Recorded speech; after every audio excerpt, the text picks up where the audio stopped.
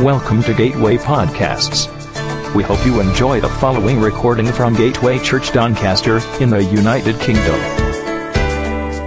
For more podcasts and information about Gateway Church, please visit our website, gatewaychurchdoncaster.org.uk. Thank you for listening. You know, the problem with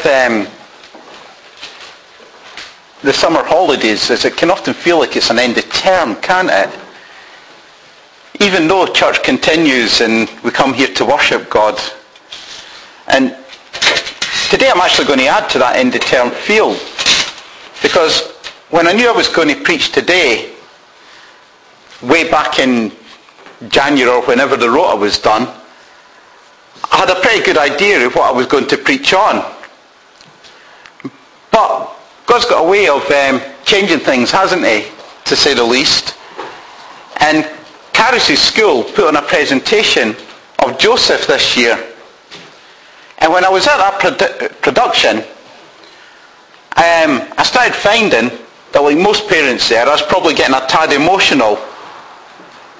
But I wasn't just getting emotional because our little girl was up there dancing away to her heart's content. What actually was getting me emotional was the actual story itself. Because I realised something, that often when we come to look at the Bible, we try to extract as much meaning from every word as possible. And we focus on very little detail when we preach. And often it's at the expense of a fantastic story. You know, what Hollywood called the greatest story ever told. The Bible is a fantastic read. So I'm going to do something a little different today. I'm not going to read out a scripture and then pull it to pieces and explain it. What I'm actually going to do today is tell you the story about a boy who was destined for greatness. A boy whose brothers wanted him dead. A boy who was blessed with an incredible gift, but who suffered from a terrible character flaw. I'm actually going to tell you the story of Joseph. Because I was that inspired, I thought, this is a story that deserves to be told. So we'll begin. Way back many centuries ago, not long after the Bible began, Jacob lived in the land of Canaan, a fine example of a family man. And that's how the song goes, isn't it? That's our introduction to Jacob. Now, who was Jacob? Jacob is a man that was quite blessed by God. He was going to be the father of a great nation. He was going to be the father of a great number of people who would own a great land. And this was given to him in a vision at Bethel. And in fulfillment of that, he was sent out to go and find a suitable wife. And the story goes that he went down to one of his kinsmen, Laban, and he fell in love with Laban's youngest daughter, Rachel. And he says to Laban, if I serve you for 7 years, will you give me Rachel as my wife? And Laban agrees to it. But then, after the 7 years, Laban tricks him because it's not right that the youngest daughter should go before the oldest daughter. So in the night, in the dark, the older daughter, Leah, goes and lays with Jacob. And in the morning, when light reveals the trickery, Jacob's just a little bit upset about this. You know, he's worked for 7 years for his pay and finds out that he's been tricked. And he then ends up having to work another 7 years so they can marry Rachel. The outcome of the marriages is that between the two women and 2 of their slaves, because it was customary if a woman couldn't conceive, she would get a slave to go and bear children, Joseph ended up with 12 sons. Reuben, Simeon, Levi, Judah, Issachar, and Zebulun were all born to Leah. Dan and Naphtali came from Rachel's servant Bilhah. Leah's servant Zilpah gave birth to Gad and Asher, and Joseph and Benjamin were born to Rachel, who actually died shortly after Benjamin was born. And the story goes that Jacob loved Joseph more than any of the other sons because he was a son who was fathered late on in Jacob's life. And to show his favoritism for him, he made him a coloured coat. He displayed his favoritism for his son. He made him stand out. And you can imagine how the other brothers would feel. I mean, I don't know if anyone ever grew up in a family where there was favoritism. But whilst one person might feel great about the favoritism that's going on, the rest of them are like kicking about, going, oh, there he goes again. What's so special about him? You know, why is he always favoured? How hard have we got to try before we get some recognition? And it says that the brothers hated Joseph and that they couldn't speak anything peacefully towards him. Imagine having a relationship like that with your brothers where any time you spoke to them, they just cursed you.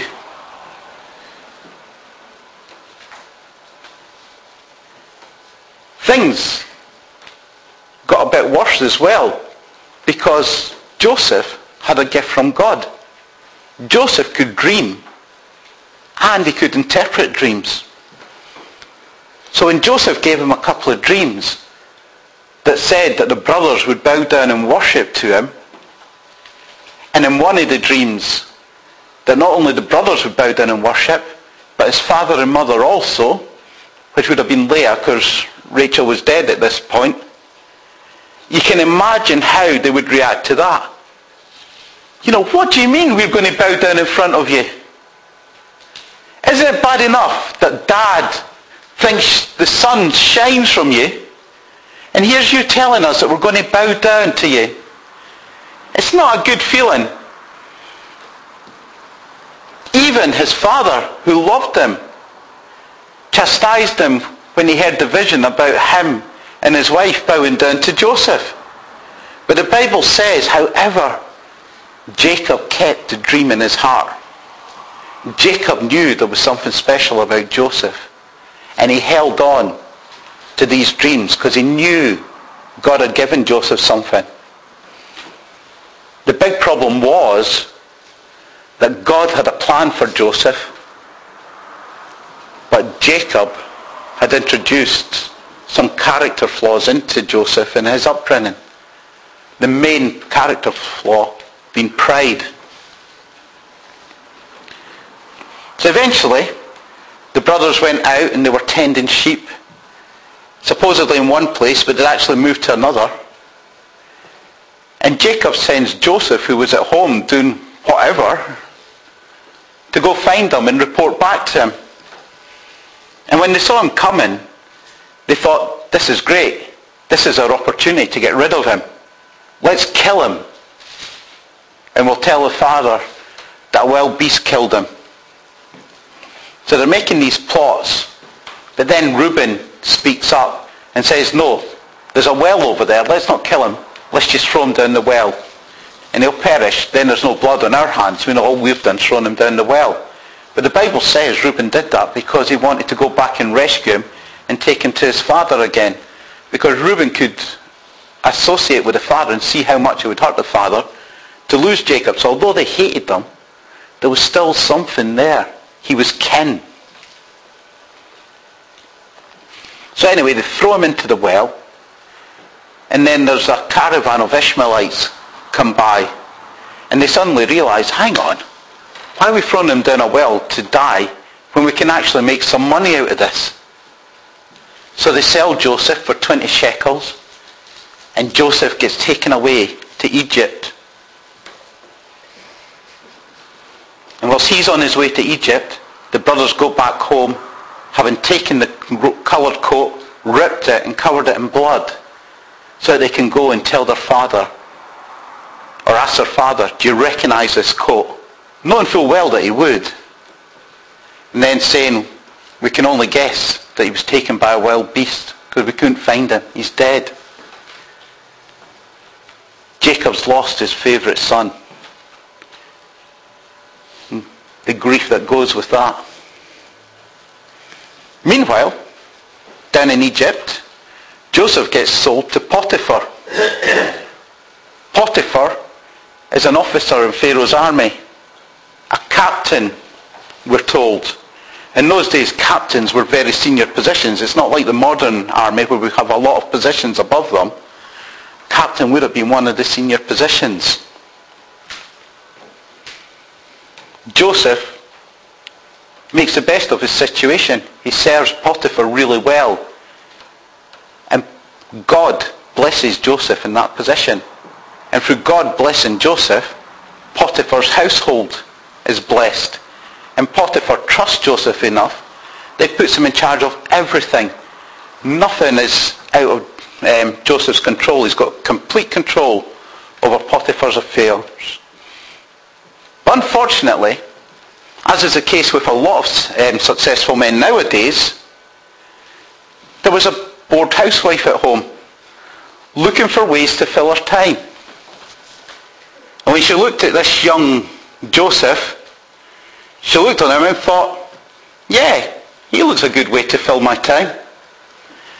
And she tried to seduce him, but Joseph was too loyal to Potiphar to fall for her ways. And Potiphar's wife soon got tired of being rejected. And she framed Joseph. In an attempt to escape from her, Joseph ran. But as he ran, she grabbed his clothing and it came off in her hands. She then showed it to Potiphar and said, look, he tried to humiliate me. He tried to laugh at me whilst you were gone. Potiphar gets furious at this, but because of the blessing that's happened to him since he's met Joseph, he throws him into jail. He spares his life and throws him into prison. Now, if you think about Joseph's circumstances, they seem to be going from bad to worse. And there was one song in the musical that actually really hit a chord with me, because as I thought about this position that Joseph found himself in, I realised that Tim Rice, when he wrote the words, he must have really got close to the situation that Joseph found himself in, because the words are fantastic. The guy's there, in despair. You know, he knows that God's had these promises for him. But how far away do these promises seem now? That people, his own brothers, are going to bow down and worship, when he's wasting away in a jail down here. And the verses of the song say this. Listen closely to it. It says, close every door to me. Hide all the world from me. Bar all the windows and shut out the light. Do what you want with me. Hate me and laugh at me. Darken my daytime and torture my night. If my life were important, I would ask, will I live or die? But I know the answers lie far from this world. Close every door to me. Keep those I love from me. Children of Israel are never alone. For I know I shall find my own peace of mind. For I've been promised a land of my own. Just give me a number instead of my name. Forget all about me and let me decay. I do not matter. I'm only one person. Destroy me completely, then throw me away. If my life were important, I would ask, will I live or die? But I know the answers lie far from this world. It's a song of despair, isn't it? How much hope could Joseph have had at that time? And that, more than any song in the whole thing, really struck a chord with me and brought it back to the biblical story, because it had dealt with Joseph's pride and steps.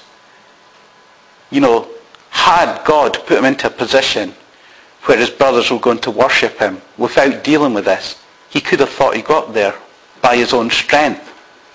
Even when God was blessing him in Potiphar's house, he could still have thought when things happened later on that he got there in his own strength.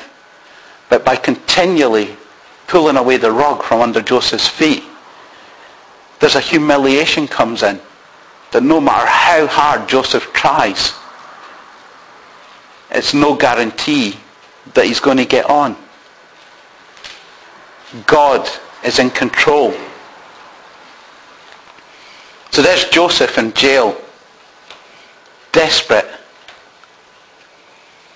Not only has he been rejected and betrayed by his brothers, but now he's been framed and wrongly imprisoned.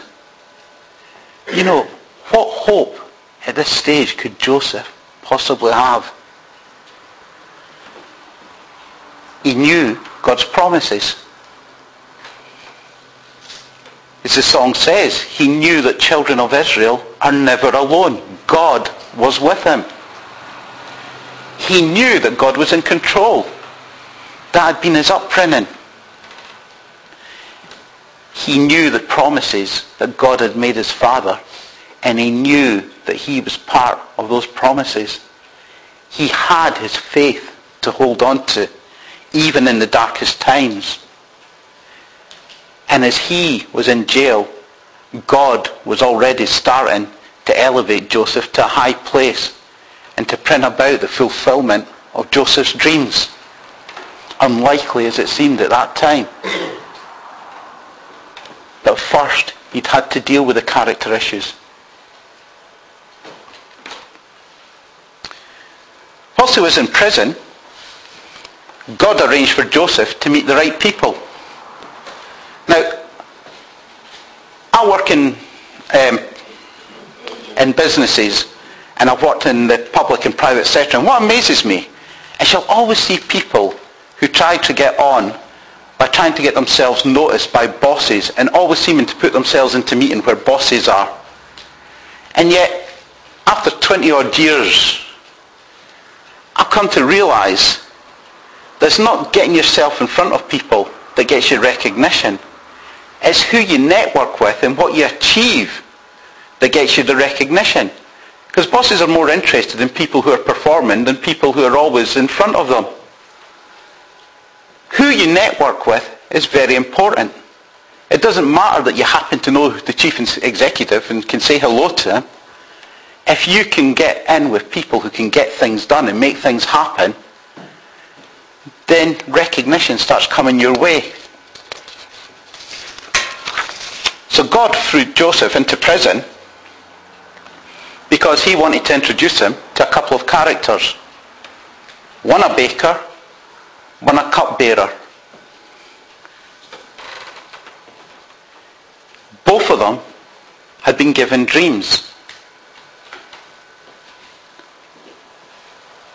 The cupbearer had a dream where he was pressing grapes and turning it into wine and serving it to Pharaoh. And Joseph says, that's a great dream. Pharaoh's going to set you free. You're going to be a free man in 3 days.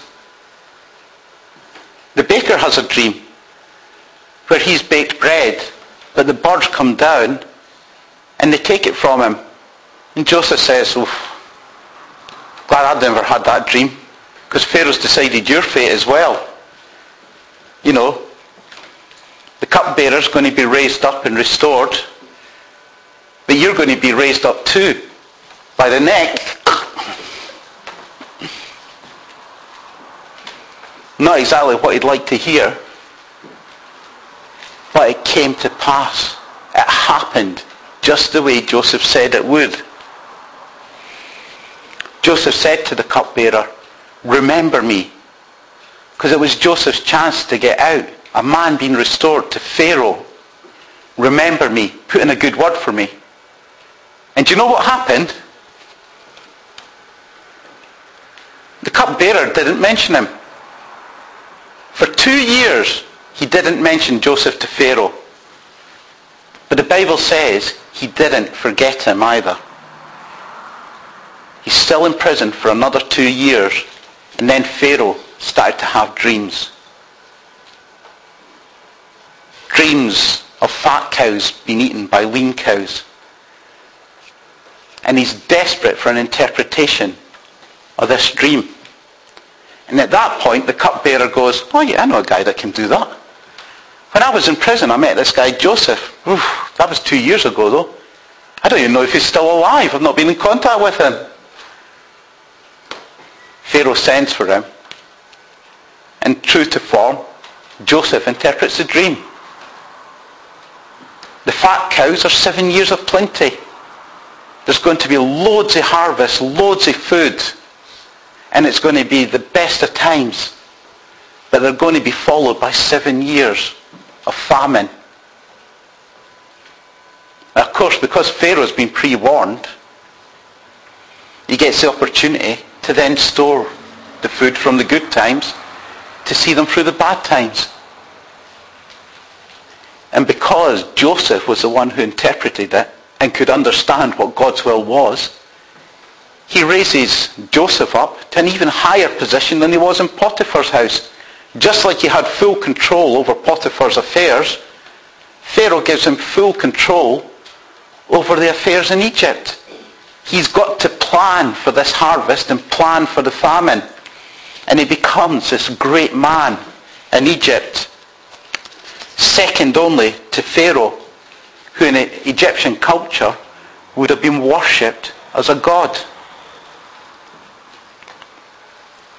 So the 7 good years came. The grain stores got filled. Then the famine hit. It didn't just hit in Egypt. It hit throughout the region. Jacob and Joseph's brothers start to suffer. They've not had the warning that Pharaoh had. They've not had the opportunity to store up the food because they just thought the good times are here. It's great. In desperation, they decide to go to Egypt because they've heard that food is plentiful down there. So Jacob sends some of his sons down to Egypt to go and see if they can buy food. And Joseph recognizes them, but they don't recognize him because he's now dressed like an Egyptian. He's probably painted like the Egyptians painted themselves. And they've not seen him for how many years. We're not actually told how much he's developed from a boy into a man. And certainly they wouldn't have been expecting to see Joseph, who was sold as a slave, now running the show. So they go before him. The dream's fulfilled. They bow before him and beg to be sold grain. Joseph recognizes them. And he knows how dire things must be for his family if they're coming down to Egypt. So he tricks them into getting the family down there. First, he has to see the younger brother. He asks, are you all the sons? No, then bring your younger brother Benjamin. Then he frames Benjamin by placing stolen goods into a sack that Benjamin's carrying so that he can keep Benjamin there, knowing that that'll be enough to get the father down. And sure enough, they all come down to Egypt and they're saved from the famine. Joseph's vision is fulfilled. God's promise to Jacob, God's promise to Abraham, God's promise of this mighty nation and people is kept safe through the famine. This remnant is safe in Egypt where food's plentiful. Joseph, for his part, has a total character change as well. Because in seeing his brothers, he rejoices. He forgives them. Now remember, the last time he saw his brothers, they were plotting ways to kill him. Then they sold him off to be a slave. But God had been working out Joseph's life. And he turned him into the person that God had intended Joseph to be. Not the person that Jacob had made him. He turned Joseph into a real man of God with a purpose that wasn't that people should bow down to him, but that he was there to save the remnant and save the promises. Had Joseph not been sold into slavery, there's every chance that that clan would have just died out. Because it would have been very hard for a single clan to store food during a famine and retain it. It's much easier for a strong nation like Egypt to protect its stores than it is for a family. Everyone was safe.